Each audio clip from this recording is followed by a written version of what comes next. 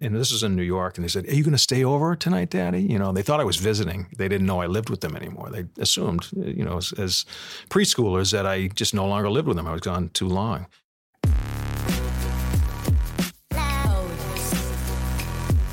If you're a person who's heard the word no from a boss, an ex, a team that cut you, a job market that didn't want you, an accident or diagnosis that left you debilitated and depressed, or felt paralyzed by any setback that you just weren't willing to accept, this is the show for you, because it'll teach you what my dad always taught me, that failure is just opportunity in disguise.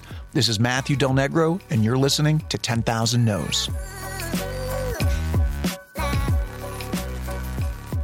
Welcome back to 10,000 No's. I have got a great human being for you today. His name is Jere Shea, and I cannot seem to find anyone who has come in contact with him that has anything but love for the guy. He is a real gentleman.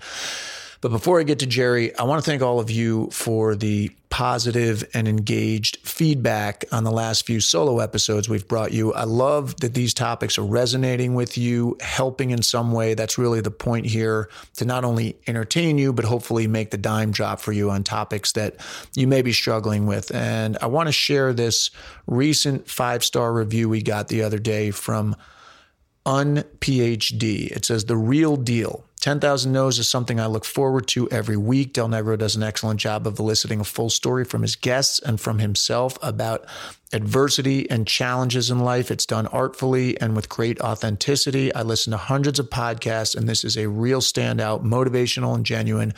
Excellent effort and a force as a multifaceted newcomer to the podcast world. Thanks." Thank you, UnPhD. The rest of you, if you haven't left a review and you are feeling like this is helping you, this show in some way, or you dig it, you want people to see it, please consider leaving a review on Apple Podcasts. That just gives us more visibility. You know, you're scrolling around, you want to see that people are actually listening and engaged with the show. And we appreciate it. I know it takes a few minutes or a minute, whatever it is. Really appreciate it if you want to consider it. Okay, Jere Shea, yet another Boston College alum. He was part of my trio of interviews when I spoke on campus last fall. We've just delayed the release a little. There's so much that you're going to love about him, but here's the gist of what you need to know before we get into the conversation. You know how I always say your story isn't over? Jere's story exemplifies that. When he came out of NYU's acting program, he got work immediately. He did Shakespeare in the Park, which is no easy feat. You'll hear about that. He worked like crazy, including on Stephen Sondheim's Passions, for which he was nominated for a Tony Award. Unlike most actors, getting work wasn't the problem. Jere's crisis came from getting so much work that he feared he'd lose out on the thing he wanted most, which was to be there as a dad for his kids and a husband for his wife. So he left the business. But the fire never left him. And about 20 years later, in a rare instance of the business coming back to someone, he was offered the series regular role of Hank Signa on Showtime's City on a Hill. He's a fan favorite, an on-set favorite. Both were saddened when his character, Hank Signa, was killed toward the end of the first season. Sorry, spoiler alert. And for me, I'm just happy that it led to me meeting this prince of a guy. Here he is, Jere Shea. You and I met on City on a Hill. You were awesome. If anybody watched the show, Hank Signa, I don't know. Can I do spoiler alert? I guess spoiler alert. At this point, most people know. Yeah, you were the conscience of the show, and that's how Chuck McLean described it. Is you were the conscience of the show, and so sadly for you, for me, for everybody there, because everybody loved you. Your character gets killed at the end of the season, but that is what really, like, you're the heart of the season. Good guy. My experience of you actually started right before I met you, because I went for my fitting and they were like, "Oh, have you met Jere? Do you know Jere? He went to BC," and they loved you. Like, everybody to a person loved you on that set. Like, when your name comes up, people's eyes light up. And that's nice, and that's also the role that you played. Was you were really funny and subtle. And I kept texting you throughout the season because you managed to squeeze a lot of humor into just like a look, a subtle, a look, an eye roll or whatever, just like a really like, kind of sarcastic little, like drop a little thing about Jackie Rohr or whatever it was, and then walk out of the room. So it's almost surprising because I know some of your background, which I want to get to your theater when you get out of BC. But talk to us about, first, I'd love to hear how the City on a Hill came about. Because I understood it, you weren't out of the business, but you were up here. I mean, how did this? I actually was completely out of the business. Completely out of the business. I had been. To go way far back is I'd have to do to explain it. But I basically was out for 2 decades. I had done one thing. A friend or someone who was a theater director reached out to me to do a concert at Lincoln Center for Secret Garden. It was a musical 25 years old, and they wanted to have, it was actually a cast of all the heavy hitters, the current stars of Broadway, and me. They dug me up to do that about 4 years ago, and it was just such a treat to be able to do it. It was sort of a return to the stage after 20 years, but I had left it years before that, just to, my kids were about 4 years old, 4 years old. And I was traveling for 3-4 months at a time. And I came home one day and my kids had, they were up. It was like 10:30 at night. The car drops me off at the house. I always have a guitar with me in my bag. I hadn't seen them for 3.5 to 4 months. And Elaine, my wife, let them stay up to see me when I got home. And this is in New York. And they said, "Are you going to stay over tonight, Daddy?" They thought I was visiting. They didn't know I lived with them anymore. They assumed, as preschoolers, that I just no longer lived with them. I was gone too long. And that, to me, on the spot, I just said, I'm never going to do it again.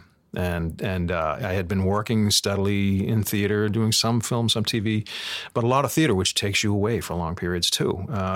And was it mostly musical theater, or straight? There was a lot of the stuff that sort of the bigger stuff was musical because it's just the contracts are bigger, the money's there for the bigger productions. So yes, things that were either pre-Broadway or on Broadway, and I do regional theater as well. I was out on a pre-Broadway lap of a show at the time out in San Francisco, coming back in. And after that period of time, I learned a lot just about sort of, what kind of a family guy I want to be. And I want to be a husband. I want to be a father. And that was my impetus to really make some changes. And I told my agents I am not going to travel again like that. Short periods of time to go out and take care of business and stay in the business, sure, if that can happen. But if it comes down to working, traveling to work to stay active or not, I was going to choose staying home.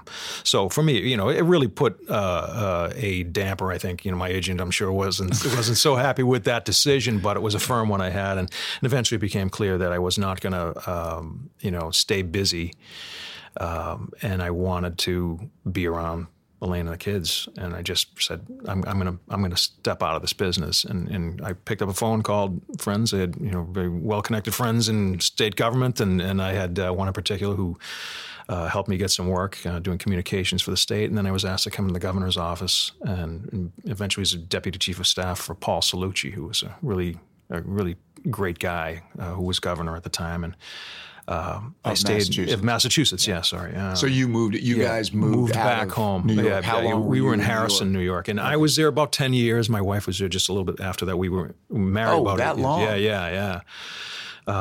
So grad school, and then several years in the business there, and kind of jobbing around the country to do different things. But it was just a matter of do I want to help raise my kids or not? And that was a decision I made then, and it was a really good one for me. Some people are miserable with that decision. I know people who do have to make it all the time. Yeah. And it wasn't an easy road. Sure, I missed the stuff, but I just didn't talk about it, put it on my mind, and got to work in different ways. Yeah. And I got to meet your family at the Yeah. They were thrilled to meet you all too. Grown up. Yeah. My kids are 25 now. It's pretty cool. Yeah. Pretty cool. And so it's cool that you, not only did you come back, but I love it because it sounds like the business pulled you back, and it pulled you back for a great job. It's not like you got called back to go do, a Triscuit commercial. Hey, that would have been fun too. That would have been fun too. I'm not putting down Triscuit I got a box of those on my shelf. I'll take a Triscuit commercial. But I mean, you got called back to go do this really cool, Showtime, Kevin Bacon, Matt Damon, Ben Affleck. It's a cool show to be a part of. And you were a big part of it.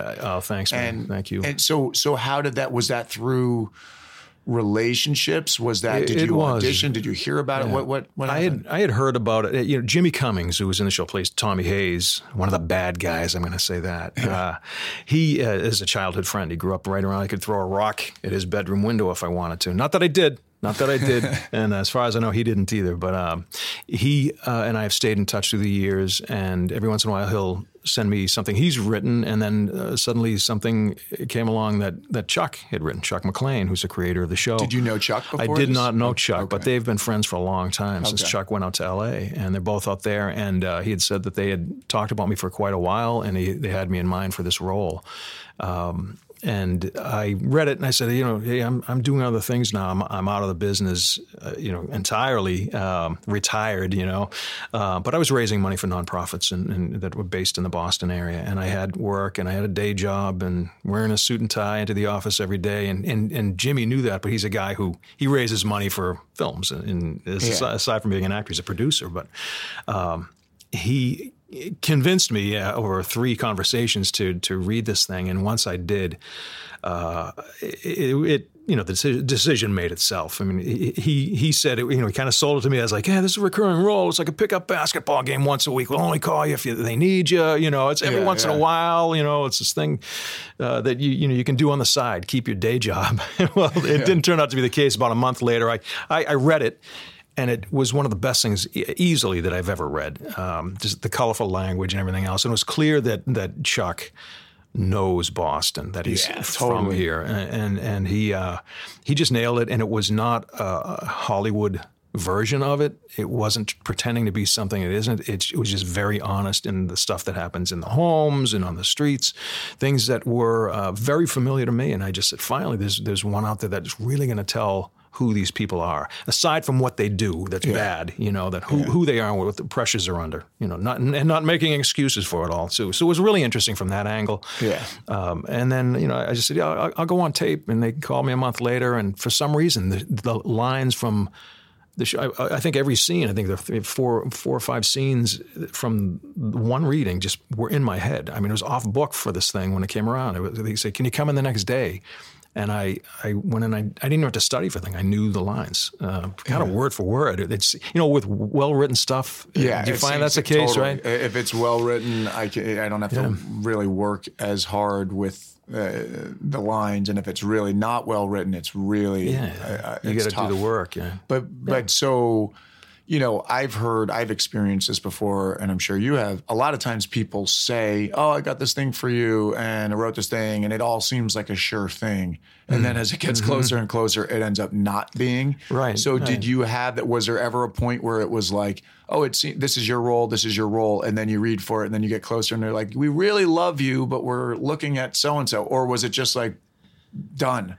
Well, it was a case of, over the years, I've had several of those. And in fact, over that 20-year period that I was completely away from the business, Jimmy and other friends who would say, hey, I've got this thing. And I'd go, I always do readings for people if I was around. And a lot of people were developing things in Boston, scripts and that sort of thing. But I would be there and everyone would say, this thing is for you. This thing is for you. And I knew what that's about. The business is one thing. Friendship is another, and they have to go with wherever the producers want to take it. And where people with the money, you're going to get to say who's in the role. So everything's with a grain of salt anyway. Right. And I knew even over that period, I said, they may never call me, and they may not have called. I think Jimmy and Chuck said, hey, did you read this guy?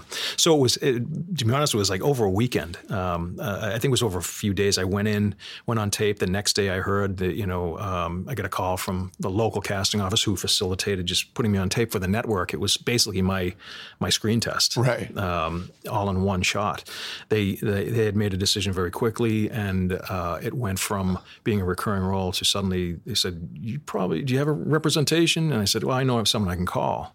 So I called a guy who I had been working with years ago, and he agreed to negotiate the thing because they want to make it a little more substantial. And he called me back. My agent said, "Hey, they want to make you a series regular on this thing." That's great. So it's situation changed. Like, okay, if this thing gets picked up, what do you want to do with your life? When you grow up, here we go. So it was a decision Elaine and I made together that if it got picked up, and you know how these things are. Yeah. Who knows? I signed for the life of the show essentially, and they had my option for 5-6 seasons going forward. So, I knew if it got picked up that I would have to sort of retool so my life. You didn't know, it wasn't like a 1-year contract No. where you knew. When did you find that out? Did you find that out along with? In the negotiation, which was just a... No, but I mean, when did you find out the fate of your character? Was it not until we were getting to those episodes? Yeah, it was until we were getting there. I knew I had, Tom Fontana and Chuck McLean broke it to me weeks in advance of it, so I had some time to really think it through and how it was going to be done, do some research on it because some technical things happen, especially to my body in this show. So I wanted to get that right, and they wanted to. I think they were just very gracious in the way they handled it. I got a call to come in, and I knew at that point what a call means. You asked to go into Tom's office. I was on my way back from Boston from a weekend, and so I knew that it was going to happen 4 or 5 weeks in advance of it, which was helpful. But at the same time, I knew the reality of it. Even from day one reading the script, I said, that's going to be a great guy to kill off. You did? Yeah, I did. In fact, Chuck and I were at an event, a local event in Massachusetts, and I said to him, I know when I get a beatific speech that it's going to be my last episode or my second to last episode. And he just kind of smiled and looked at me and said, what makes you say that? And I said, well, he's the moral compass of the show, and he's a very appealing guy. Yeah. And I was already in love with this character, the lovable guy who helps steer things along for Aldous Hodge, it made sense from the beginning that this would be a guy who would be a target for that sort of thing. And of course, going along that, this could go that way, or they might want to keep him around a lot longer. Who knows? I hoped I would never have volunteered, as I said to Tom, I would never volunteer to leave. Right. But I knew it was a reality of it. Sooner or later that it was going to happen. Yeah. When I read it, I hoped. Is it totally clear in the first episode when it happens, or is it stretched out to the? I think I was like, oh, this is a false death. Yeah, when you texted me about, it was ambiguous enough. They're just going to bring him close to the brink, but they're. And then, several people texted the same thing to me. Is he all right? I think that's what it was. And then I think I saw maybe in the next episode there was the funeral. Was it in a different episode? It was in 10. And I was like, 9 Hank is killed off. And in 10, it's very clear because there's a flag-draped coffin, sadly. But what they did was, I think it was in post, actually, they added a line by the newscaster at the end when Kathy Ryan and her daughter Kik are at home that, a state police officer Hank Signer was killed. So they spell it out, but not everyone hears it. Yeah. Which I love the way they do that. It's like life. If you miss it, you miss it. You figure it out in the next and that's what they episode. Do. That's the storytelling. So that's great. So now I want to go back in time to kind of what got you here, but now are you fully back in the business, or are you back to doing things? 100% back. 100% The boats are burned. Yeah. For an opportunity like this to come along for me at this point in my life, it means a lot to me to have this chance. And as I said, the day I got the news from Chuck and Tom, I said, "What? This is one hell of an audition reel." To have a character like this in a project like this with the people that I got to work with, yourself included, man, I don't want to squander this opportunity. Yeah. And in all candor, it's hard to go back. I was in fundraising and for about 14 years or 12 or 14 years on and off. And that's, in acting, we call ourselves, it's talking about 10,000 no's. Yeah, 10,000 no's. For money. Yeah, you're asking people for money and no one wants to hear from you. But it was hard work. I have a tremendous amount of respect for people who do that for a living. But at the same time, it's very peripatetic. You are out every year, 1 to 3 years, I think, on average. The jobs are just as tumultuous. The life is just as tumultuous as it is for actors. We call ourselves gypsies in our business, right? But fundraising is just as crazy in that way. So if I'm going to be out there looking for work, I might as well be doing something I love and that I was meant to do. Yeah. So I'm in very cool. both feet. It's one of the big takeaways I talk about here is sitting down with all people in all different careers and different backgrounds. You realize, oh, it's not as unique as I always thought it was. Being an actor, being told no, it's like everybody's got it. Yeah, in some absolutely. way. It doesn't matter what you do. Maybe if you're tenured as a teacher, you have that security, job security, but then you have the uncertainty of dealing with students every day, then what's happening, or if you're in a dangerous part of your school's in a dangerous part of town, those kids are at risk, whatever it may be, everybody's got it. So you got to see it from the other side. Now you're back. I'm glad you're back. And thank you, Matt. I do really think and hope that your work on City on a Hill is going to lead to other great work. And I don't know how you're doing it logistically. Are you up here in Boston? Are you moving to New York? Are you a lot of things are self-taped now, but either way, I feel like it's going to be, it'll be challenging, but it'll also be great for you. Yeah, I spend a lot of time in the car. I go down for meetings at least weekly. Sometimes I'll have to turn around and go back down for a call back. And something I'll audition and they'll say, oh, great, can you come back in and meet the director and the producers? I'm really reintroducing myself in the business. And that's why it was so great to play Hank and City on a Hill. And a lot of people saw it. And a lot of people, if they haven't, they're interested in meeting with me. So it's been really exciting. I did an episode of Blue Bloods recently with an old friend, Donnie Wahlberg, who was another Boston guy, as you know. So we did that, and that's going to air on October 18th. Nice. And there's been a good amount of interest in sort of bringing me in for other things too, just sort of figuring out there may be some theater coming up there, but I'm hoping to do more film and television just because logistically in our lives right now, it just makes sense. Let's talk about theater for a second, because I know actually, let's go back even further. I want to get to passion, but I want to go back even further. So growing up, you grew up around here? I did. I grew up in Hyde Park. Hyde Park. And were you into the theater then as a kid? Were you playing sports? What were your extracurricular? I was. My brothers are great athletes. I wasn't particularly talented as an athlete, but I loved music and stories and that sort of thing. So that was sort of my escape. It was a great neighborhood to grow up in, Hyde Park, but it wasn't always an easy place to grow up too.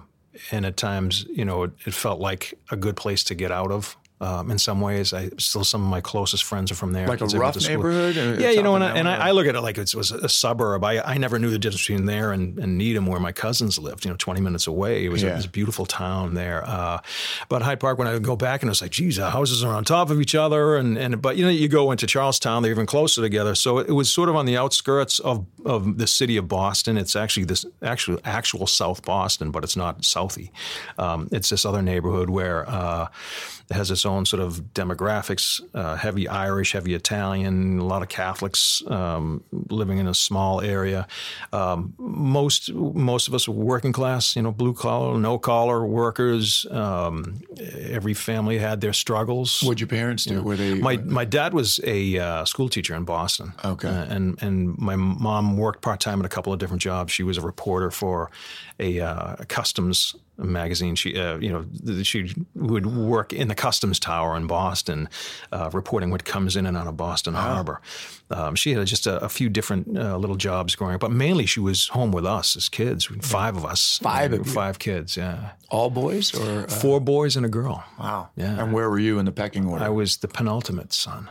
Doesn't that sound special? The penultimate. Second from the bottom of the heap. I was the second last. I don't know if I would. I was like penultimate. Is that the oldest? It's the youngest. Second to last. Second to last. Yeah. So it wasn't a very special place in the lineup. I'm not really representing my Boston College English major. The only reason I know that is because I am the penultimate child of my family. Second to last. Okay. And were you like? How did the music and the acting, how did it, like, at what age did it start to really kick in? Were you like 10 years old and you started doing stuff, or playing guitar or playing piano or whatever? Or were you singing, or was it a little later? For me, I'll tell you, it was the earliest memory I have is wanting to be I remember watching, it must have been a movie. I think it might have been Cary Grant movie or Doris Day. I don't know what it was, but people were running around having fun on the television. And I had to be maybe 2. Whatever it was black and white. I just had images of that. I want to be involved in that. I want to be in there with those people playing. Huh. So that's the earliest memory I have, aside from RFK's funeral, procession, after Robert Kennedy was shot. I remember that's another one early on too, in 68. So I distinctly remember wanting to be in the story and always wanting that. And I found, without going too much into this at all, but I had a very intense childhood, stressful at times, and this was, stories, books, movies, TV shows. It could have been Gilligan's Island. Anything to take me away sometimes was just what I needed to do. So I spent a lot of time doing that. I spent, ironically, a lot of time alone as a kid in a big family of kids too, doing just that, reading a book or watching some TV or going off into this patch of trees that were across from my house. Yeah. Just kind of standing. I thought it was the woods, it was a house on the other side of it. But, just kind of using my imagination. And was it just, and you don't have to go into it if you don't want, but just like family strife kind of thing? I think it's the usual kind of run-of-the-mill, I think, family stuff. My dad was an intense guy. My mom was intense. It was an intense neighborhood where, there were pressures outside the house that would kind of bleed into the activities that we'd get ourselves involved with. It was, and as I started to grow up, there was plenty of drinking, and guys getting together and having fun, quote unquote, but a lot of it would be violent and, kind of getting ourselves in trouble in that way. So it was kind of an intense neighborhood, but one I learned a lot from. Yeah, in terms of what I wanted out of life and what I didn't, and realized that I had to make some decisions earlier than I thought I did. You must have been semi-straight and narrow because you got into Boston College, which is a good school. I know now I would never get it. I heard you on another podcast saying the same thing. I absolutely wouldn't have tried. My son got in, and I was like, thank God, he worked hard. It's a tough one to get into now. It was tough back then, but. What I'm saying is so what year did you graduate BC? I was originally class of 87. 87. And I wound up getting my degree in 89. I left school for about a year and a half and came back and started into theater. But you must have done okay in high school. Like it sounds like you were maybe raising hell a little bit, but you couldn't have been like totally all over the place. Yeah, were you a good student? I was. I think I had a certain natural ability through grammar school. I went to a couple different grammar schools. In the context of when I grew up, it was what they call forced busing in my neighborhood. Forced busing. It was desegregation of the schools, and there was a lot of turmoil in Boston about African American families coming into quote unquote Irish neighborhoods, white neighborhoods, and vice versa. Yeah. The kids were being sent to schools they didn't want to go to. Families were scared, angry with each other, thinking the kids were going to get hurt, and some of them were. So that was sort of this white flight that happened in those days where people left the public schools and went into private schools, moved out of town altogether, or if you could afford to get them into a little Catholic school, you would do that. And my dad was a school teacher during that whole thing in a very violent period of time at Dorchester High, I remember. And at one point he said, look, I've got meat cleavers waved in my face, had a shotgun pointed in my classroom the other day. Your dad did? My dad did, yeah. And he said, we got to get the kids out of the system. And I was the last one to get into a school. We went to a little Catholic school in my neighborhood, Most Precious Blood Grammar School. Most Precious. How's that for a name, huh? So I wound up going eventually to MPB, that school, but I was the last one I was kind of a pain in the ass as a kid, and I think that reputation unfortunately preceded me. It's hard to believe. You seem so agreeable. I was a real pain in the ass, and I think I guess that was why I didn't get placed in that school at the time, but at least I assume. But I eventually got into that school. But it was a period where I bounced around from school to school, like 3 different grammar schools, 2 different high schools. One school closed down. I wound up graduating from a Catholic school in West Roxbury, part of Boston, and then I was at BC on the 6-year plan because I left and was. What'd you leave to go do? I left I actually left because I got myself into a jam on campus, and I had been drinking, and I needed to see Father Hanrahan. Was he around when was he still the dean of discipline? No, we had Dean Ryan. Dean Ryan, yeah. He, in fact, and I did have to see him a few times. A paratrooper too, a tough guy, but a good guy. I know that. Yeah, And by the way, my brother, I don't want to out him on this podcast, but he's also a BC guy. Oh, he is. 3 years ahead of me. Yeah. He was class of '91. He came freshman year, may or may not have had a little same kind of issue as you. And then he went to Santa Barbara. He did not like it. Mm-hmm. Went to Santa Barbara. And then that was too laid back for him. And he came back to BC, ended up loving it, and ended up graduating in 4 years and loved it. But he had the same thing where his freshman year didn't like it, went away, came back. So anyway, I digress. I started school on behavioral probation. Here, before school, I took my buddies, my brother and my buddies, on a tour of campus before we even started school, and we had broken into Gasson Hall, and the cops, came in, and my brother's trying to climb out a basement window. The more I talk to people from BC, the less alone I feel, because I had a couple of things like that when I was here, and it seems like everybody has a story, and that that's what that's kind of a little bit of what this show is. It's like, yes, you do dumb things, and you hopefully learn from them and grow from them, and it sounds like you did, and you came back, and you came back in the theater program. I came back in the theater program. I was a bio major and then a poli-sci major. Left school, and really, Father Hanrahan said, "Hey, you don't have to quit." When I got in trouble on campus, and you don't have to quit. Why don't you take a leave? And I said, "Oh, there's that. That's a thing." Yeah. And he said, "Yeah." And I said, "Oh, thanks, Father. I'll keep in mind. I never intended to come back to school ever." I went out to L.A. I was back about a month later, and a wise person out there said, "Why don't you learn to act?" I just wanted to be an actor. I get a page job at a studio. I didn't have a car. Barely had an apartment out there, the studio in a bad neighborhood. And I was back a month later. I had been, by the way, a decontamination technician at Faulkner Hospital, which is right down the road. Explain that to us. When I left school, just to make ends meet, I was still living at home with my family, but I needed money, so I got a job at a hospital, and there's janitorial services.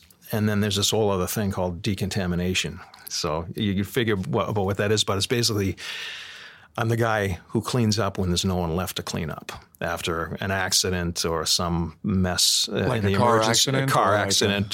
So there's the morgue card or different pieces of people who are injured, that sort of thing. Those What's amazing about that is thinking of some of your scenes in City on a Hill, when the containers are coming out of the water, and one of the things that I loved about your performance, and maybe it was even born in doing that, is that you were so subtle and matter of fact, and that's everything that I've done on the research for my role and the guy that I'm playing. It's like that's how people relate to their jobs. It's their job, but you really nailed that. So it's cool to hear that this was something that you did this long ago. So sorry, go on. Yeah, no, I think all our life experiences play into this too.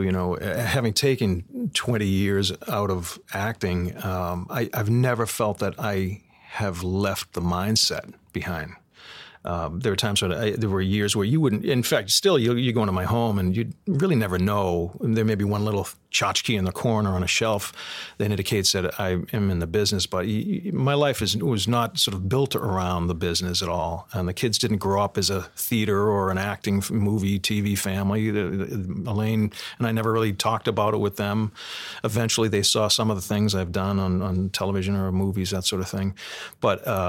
But everything I've done, I feel, has informed what I do now, and including playing Hank Cigna. Yeah, I working in and around the State House, meetings. Many of the people that are referred to, people from my neighborhood who were, I have a friend who was an attorney for someone who's mentioned more than once in the pilot. That's really cool. Guys who were sort of mob figures, that sort of thing. And not that my father's a teacher. I wasn't involved directly in that stuff at all, but it was a place that I knew very, very well. And so those experiences, working for the governor, decontamination technician, fundraising, just kind of going about town and sort of being an operative in my own field, helped me to understand the mindset of a guy who has to do this for the DA's office. Yeah. So take us to you go back to BC, you do the theater, you like the theater program, and you graduate.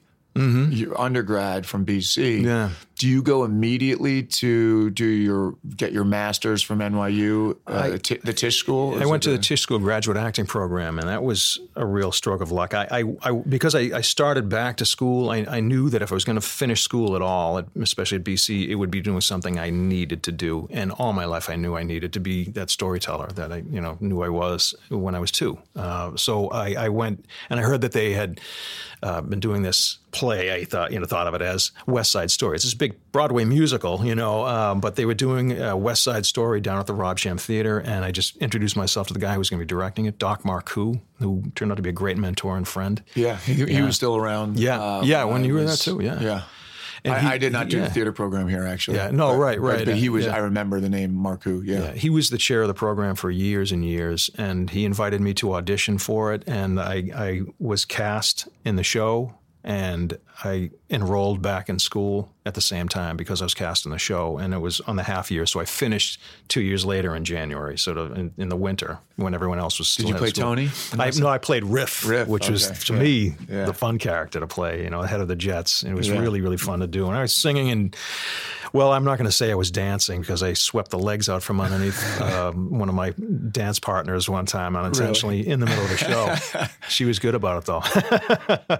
So it was, I was a triple threat. I could sing and I could dance and I could sweep your legs on stage. So I think that always counts, comes in right? handy. That you don't like a scene partner. Yeah. Accidental.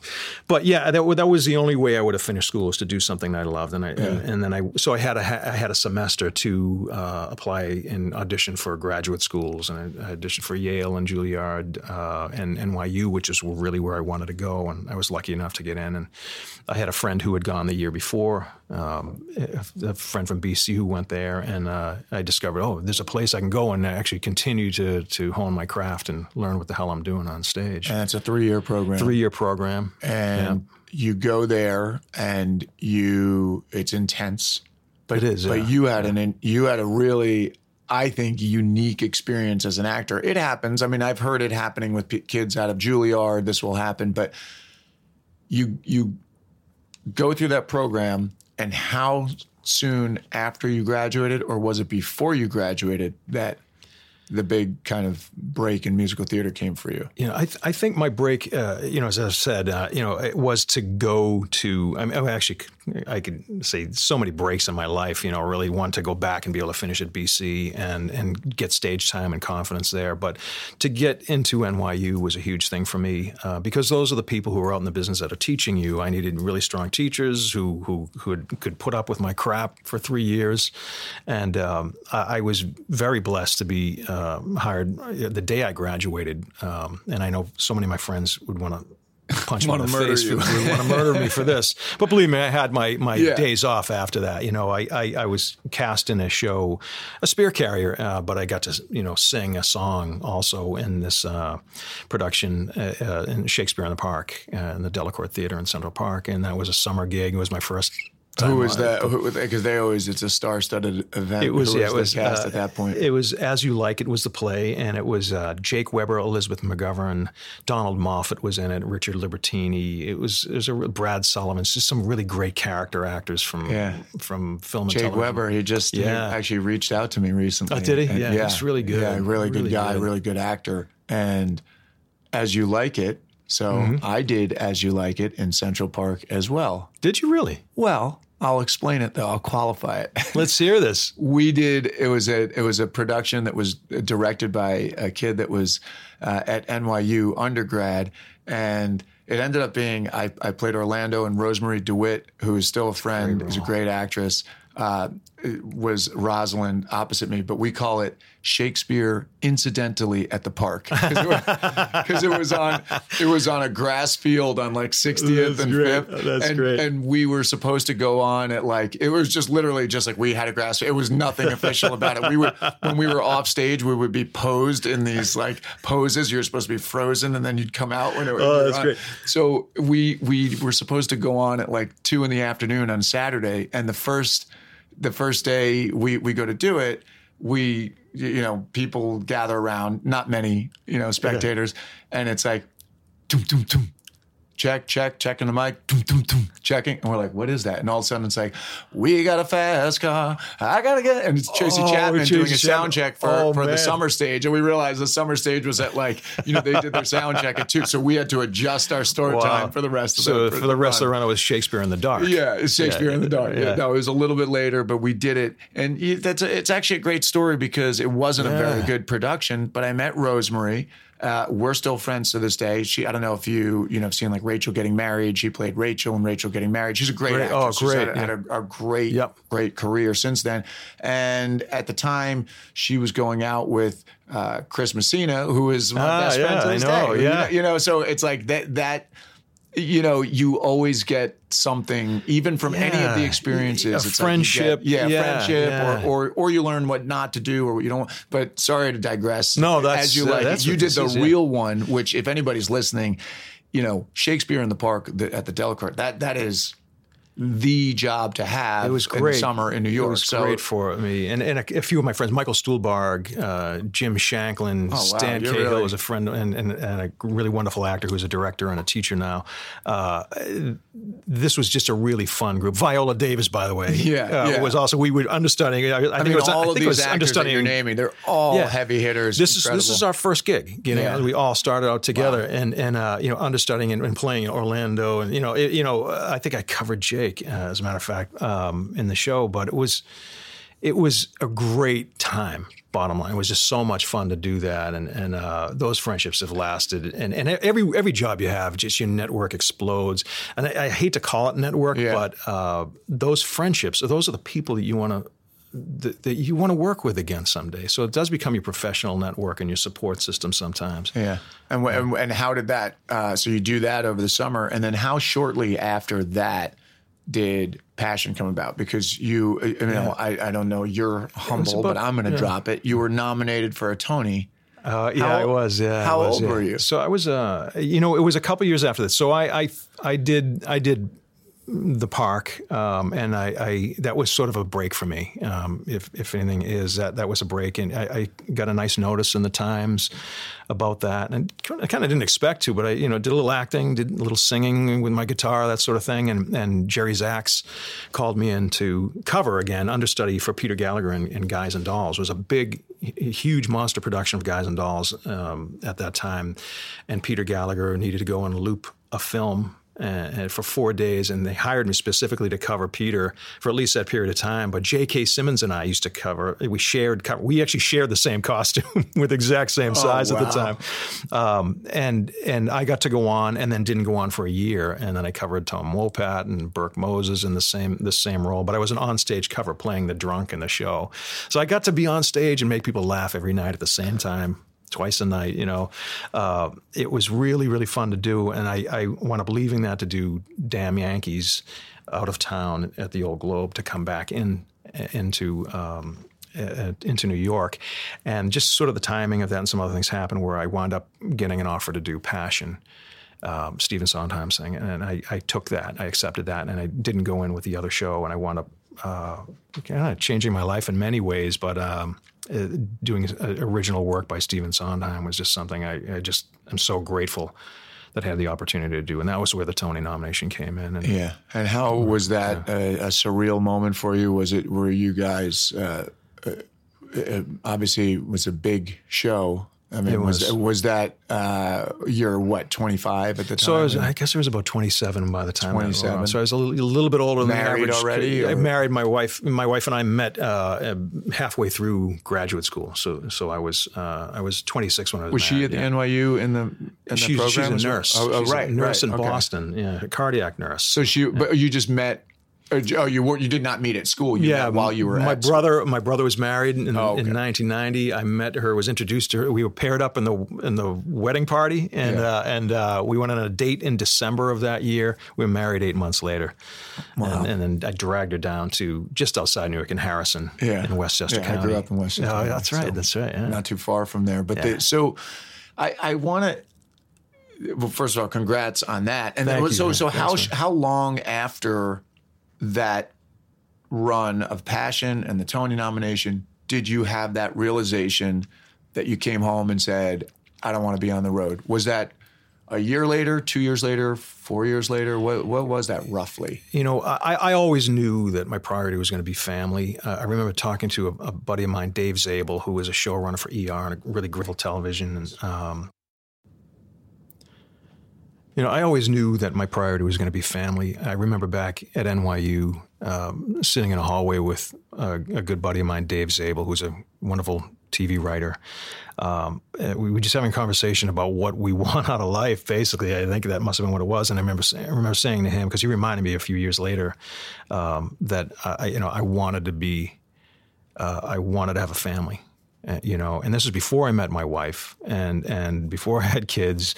But I knew that if I had to make a choice at some point, I would be acting that I would have to give up to do that. So that to me was something that's always there for me. But I knew, gradually, I think it might have been within 2 years of the success of Passion, and I think probably because of the success of Passion that that this came about. But I was getting hired or getting offers to go out, sign for a year in Canada to go with a play up there that'll come in, out of town, that sort of thing. But you sign your life away and you just go. But I knew enough not to sign for a year out of the country. But every once in a while I would have to take something to keep us afloat. And that would be 3-4 months on the West Coast doing something at the Old Globe or up at ACT in San Francisco. And I had to take those jobs from time to time. But the kids were already there. By the time they rolled around, I was a dad. And the pressure to work just to support them is intense, for any person with a family. I wanted to stay busy, but I did not want to, miss out on seeing them grow. Yeah. So it was a gradual thing, but certainly, the story that I have relayed to you, about coming home. Did we talk about this on mic yet? I don't know. I think I alluded to it before. I think we did. I think we began with that. Yeah. You came home and you said that just that was at a time when because I had great success in the theater, I was just doing more and more of it, and the business takes you away. Yeah. So that to me, having that incident where my kids didn't think that I lived with them, that just crystallized it for me, and I knew that I had to take action on that. Well, that's my question that I think would be helpful to my listeners who are, largely going like, how do I figure this out? How do I, I can't really get exactly to where I want to go right this second. You took, you stepped back from it to go do something else that was more important to you. And then it was still waiting for you in a way. It was still waiting. So what's your advice to someone who is in that position where they have something they desperately want to do, but they realize, okay, there are too many things right now. I can't do all of this right now. I'm going to lose out on family. I'm going to lose out on whatever. What's your advice for them? I don't know if it's advice, but I can tell you that I did a little projecting in the future for myself, and I said, that tombstone test, what do I want to be listed first on that? The first is family man.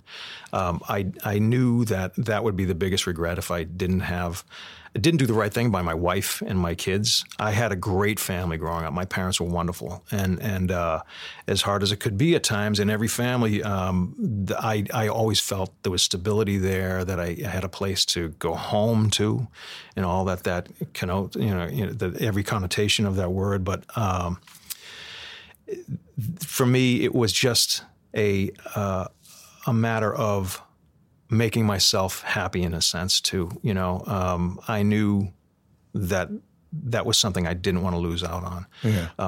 If I have any advice for anybody, and I was talking with another friend that we're going to speak at BC next week about this. So I just think you need to make yourself happy. The notion that an artist has to starve or to suffer is bullshit to me.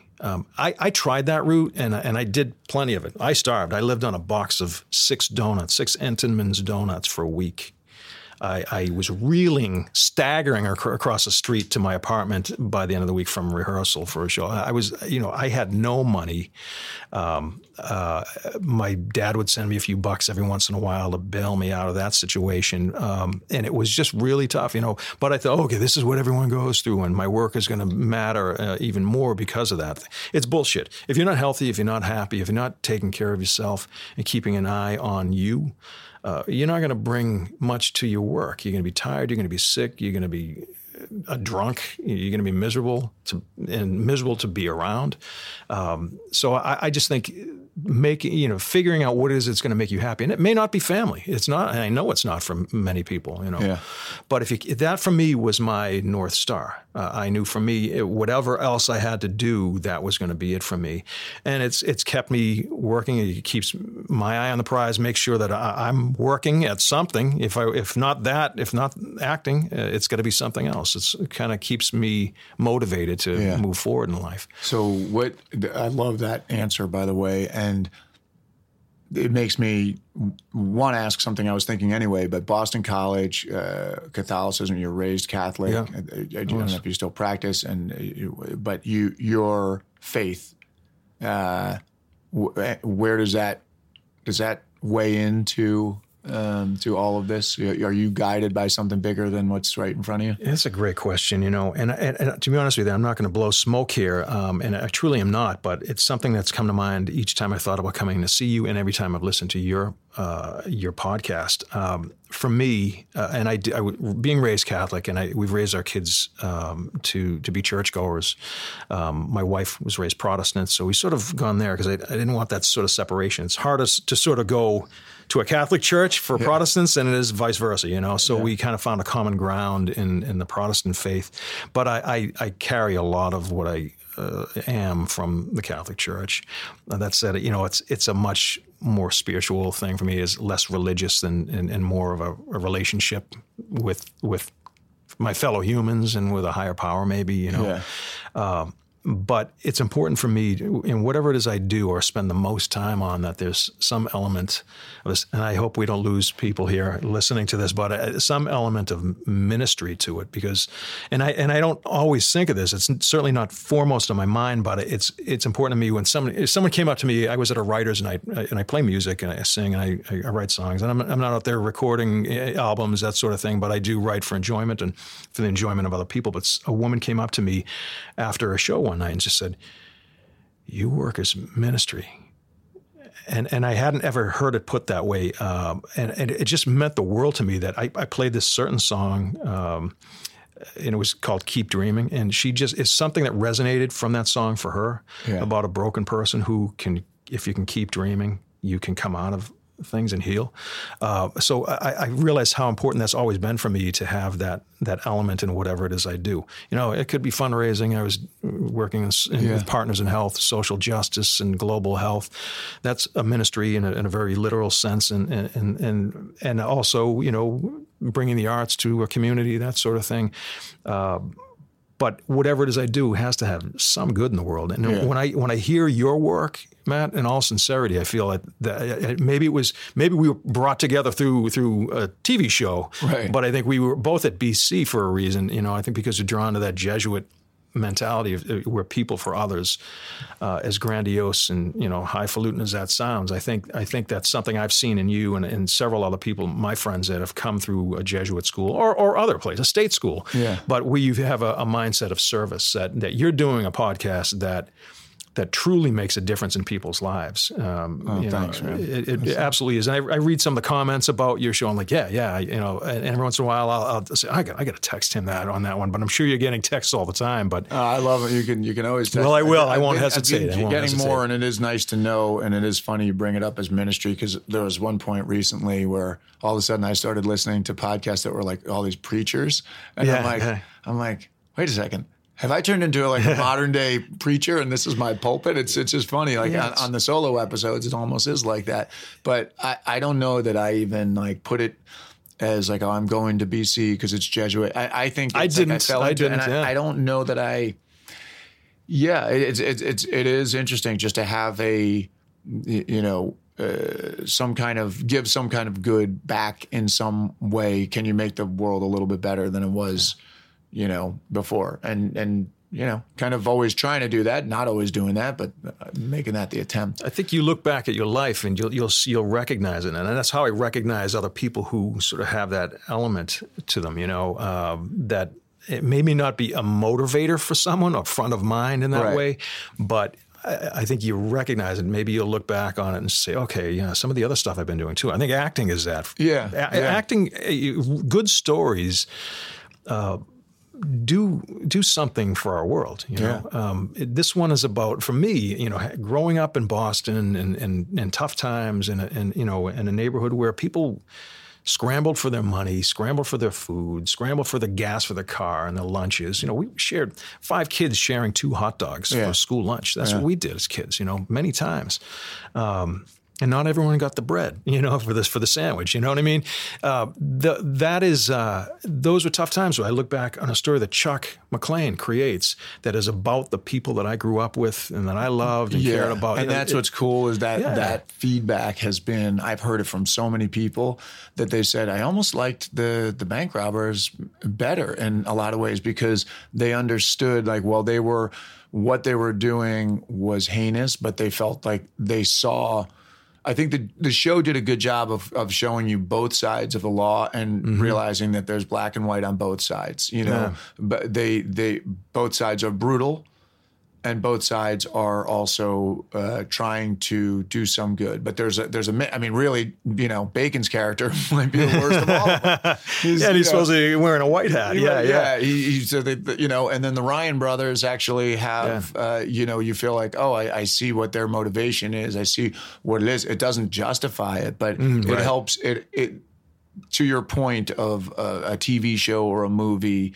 Helping in some way, it helps people maybe look at someone across the street and go, "Oh, okay, they're not. I'm not going to just judge them right away. Let's see what their what their circumstances really are." You see their humanity. I want to ask you 3 questions before I let you go. Sure thing. First one: the word "no" actually means what? Not yet. Not yet. I've had no many times in my life, and in the work I've done as an actor, or raising money for a hospital, or for folks in Haiti, Rwanda. That sort of. It means not yet most of the time. Sometimes it's not from that person. I'm not going to get this job in that way. I'm not going to get to express myself as an artist in this project. It's either that I'm not ready for it, or they're not ready for it, or they don't see it, but I'll be part of someone else's vision. It's never failed me. And it's surprising. I can tell you, to be 20 years out of a business, that I remember the day I said, okay, it's time to push go on this new life for us, that the day I decided we're leaving New York and leaving the business. Secretly, in the back of my mind, I said, and I didn't talk about this with anybody, eventually with my wife, but I said, if I ever did come back to this industry, I would be the age I am now, and doing the type of material that I just performed, with you on the show, because I know that's where my mindset is. That's where I came from. That's the world I knew, and I could say something about.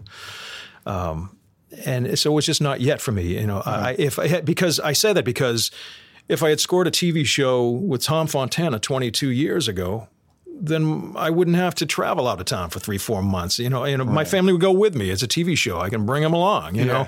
So that would have solved that mathematical equation for me a lot sooner, but it wasn't there. So I did make another choice. And I think if you keep your heart and your mind open to something, and you keep the muscles working, stay in shape in some way. And I taught that whole time. I was away from the business. I taught and coached actors, sometimes musical theater performance too. If you stay in shape in some way and you start saying yes to things, it comes around to you. It does. You may not recognize it, but these things do keep coming around. Go-to mantra when everything falls apart. Do you have anything that gets you through? Yeah, and maybe not surprisingly, family is everything. My grandfather said it to my dad. He said it to me many years ago. Family is everything, and it puts everything in perspective. Yeah, my job may go away. You may get killed off on a hit TV show. You can be laid off, kicked out, run down by a car, whatever it is in your life. If you've got your family, that's everything. And I don't mean that you have to have kids or a spouse, but people that you love in your life that you consider close enough to be family. It is for me about the people in my life. And if I'm making decisions based on that, I know I'm going to move in the right direction. And I can't, as Jason Redman says, I can't just stay on the X. I got to get off the X and move. Yeah, that's awesome. Last question. If you could give your younger self advice, what age would you intervene, and what would the advice be? I'd be 4 years old. I'd go back to my 4-year-old self and say everything's going to be fine. I worried a tremendous amount as a kid. 1969, I was born in 65. I worried about everything from the Vietnam War to nuclear war, everything else, because I was exposed to it all. My dad was a history teacher who just let it all out there. And we saw the films from Auschwitz as children, for better or worse. These are things that, I lost my best friend as a kid. I lost 2 cousins to illness as a kid. And other family things, sort of shakeups in the house, intensities. And I really started for a long time to harden up and, in my mind, toughen up, sort of let that, stop letting people in and affect me, or let them see how they were affecting me. That's when I really hardened for a long time. And it took me well into my 20s to open up again. And that was through graduate school and to really do good work, and not just as an actor, but just to kind of open my heart again in that way, and not to be too mushy about it. But, if you worry about and you protect yourself so much, your ribs don't expand. You can't breathe anymore. You can't really feel things. So I think that process for me started when I was a small child. Sort of hardening over time and trying to be a tough guy, through high school into college, and then finally just realizing I have to let go of some of my fears about this world and allow myself to be hurt, and emotionally, sometimes physically, whatever it is, but I don't have to be such a hard guy anymore. And that was something I learned probably, midway through grad school. I met my wife and saw some other things. I was still working in a hospital during the summers, that sort of thing, seeing people pass away and seeing the circles of life, all this stuff. But I felt it was, there was a basic humanity that I had to tap back into. And Ron Van Loo, who was the head of the theater program, I studied with Ron Van Loo. Did you? He's amazing. Maybe the best teacher I've ever. I was just going to say, incredible. In my experience, I can say for me, he was the best teacher I could have ever had. He was incredible, and he still is, by the way. Yeah. He's just turned 80. He pointed it out to me after my first year. I thought, I'm having a hard time here. I don't think I'm coming back to school. And he said, you just got to allow yourself to be humane and human, just to soften, to show your humanity. And because I was kind of walking around like, just don't let people in, always joking, always teasing, kind of throwing a shoulder, just not in a mean way, and certainly not intentionally, but just not being vulnerable. Not just having a sense of humor about myself. I had to sort of work on all that stuff.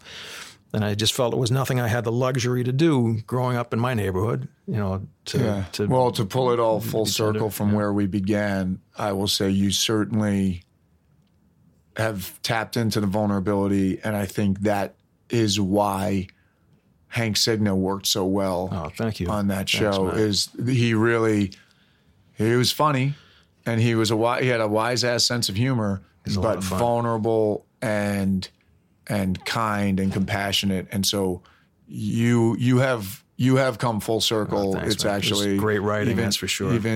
Great writing, but also it's even surprising for me to hear you calling yourself a hard guy as a youngster, because you have such a huge heart that's like out on your sleeve, in my opinion. So thank you for being that way. Thank you for sitting down with me. Thanks for having me, man. Excited to see you here in Boston. Glad we could do this. Yeah, thanks, man. Thank you, brother. Jere Shea. And I'll put notes in. I'll put links in the show notes to all of Jere's social media and anything else that he wants me to share with you guys, so you can go go root around in there and find out more about him. And maybe some creators out there want to put him in their show. Come on, people. Get this guy his next one. Come on. What we do here is go back. Okay, top 3 takeaways from Jere Shea. Here we go. Number 1, tough decisions. We all have to make them. Heartbreaking to hear what Jere heard upon returning from his tour. And this was in New York, and they said, "Are you going to stay over tonight, Daddy?" They thought I was visiting. They didn't know I lived with them anymore. They assumed, as preschoolers, that I just no longer lived with them. I was gone too long. But the beautiful thing is that he listened to his heart, and you can really hear a man who has no regrets about this decision. No one ever said it was going to be easy, but only you can decide what's right for you. Number 2, don't let your job define you. Jere, in the eyes of the world, the people who knew him in Boston, was in the political world. But he never stopped seeing himself as an artist. Having taken 20 years out of acting, I've never felt that I have left the mindset behind. I think it's important for listeners of this show in particular to realize that where you are right now is not necessarily where you're going to be forever. But if you want to be prepared when an opportunity does come knocking on your door, you have to at least be ready for it internally. Jere didn't let the external factors define him. And number 3, going back to the overall theme of this show, that which does not kill you will make you stronger. 2 things Jere said about his childhood growing up in Hyde Park. It wasn't always an easy place to grow up to. And at times, it felt like a good place to get out of. That's where that drive came from. And I spent, ironically, a lot of time alone as a kid in a big family of kids too, A lot of actors spend their childhood feeling like they're on the outside looking in. And again, that's what leads to the quest. So how can you look at the cards you've been dealt and be thankful for all of them, even the ones that appear bad on the surface? And I put bad in quotes. All right. I want to thank you for listening. Thanks to Jere Shea for sharing his story, for his humanity.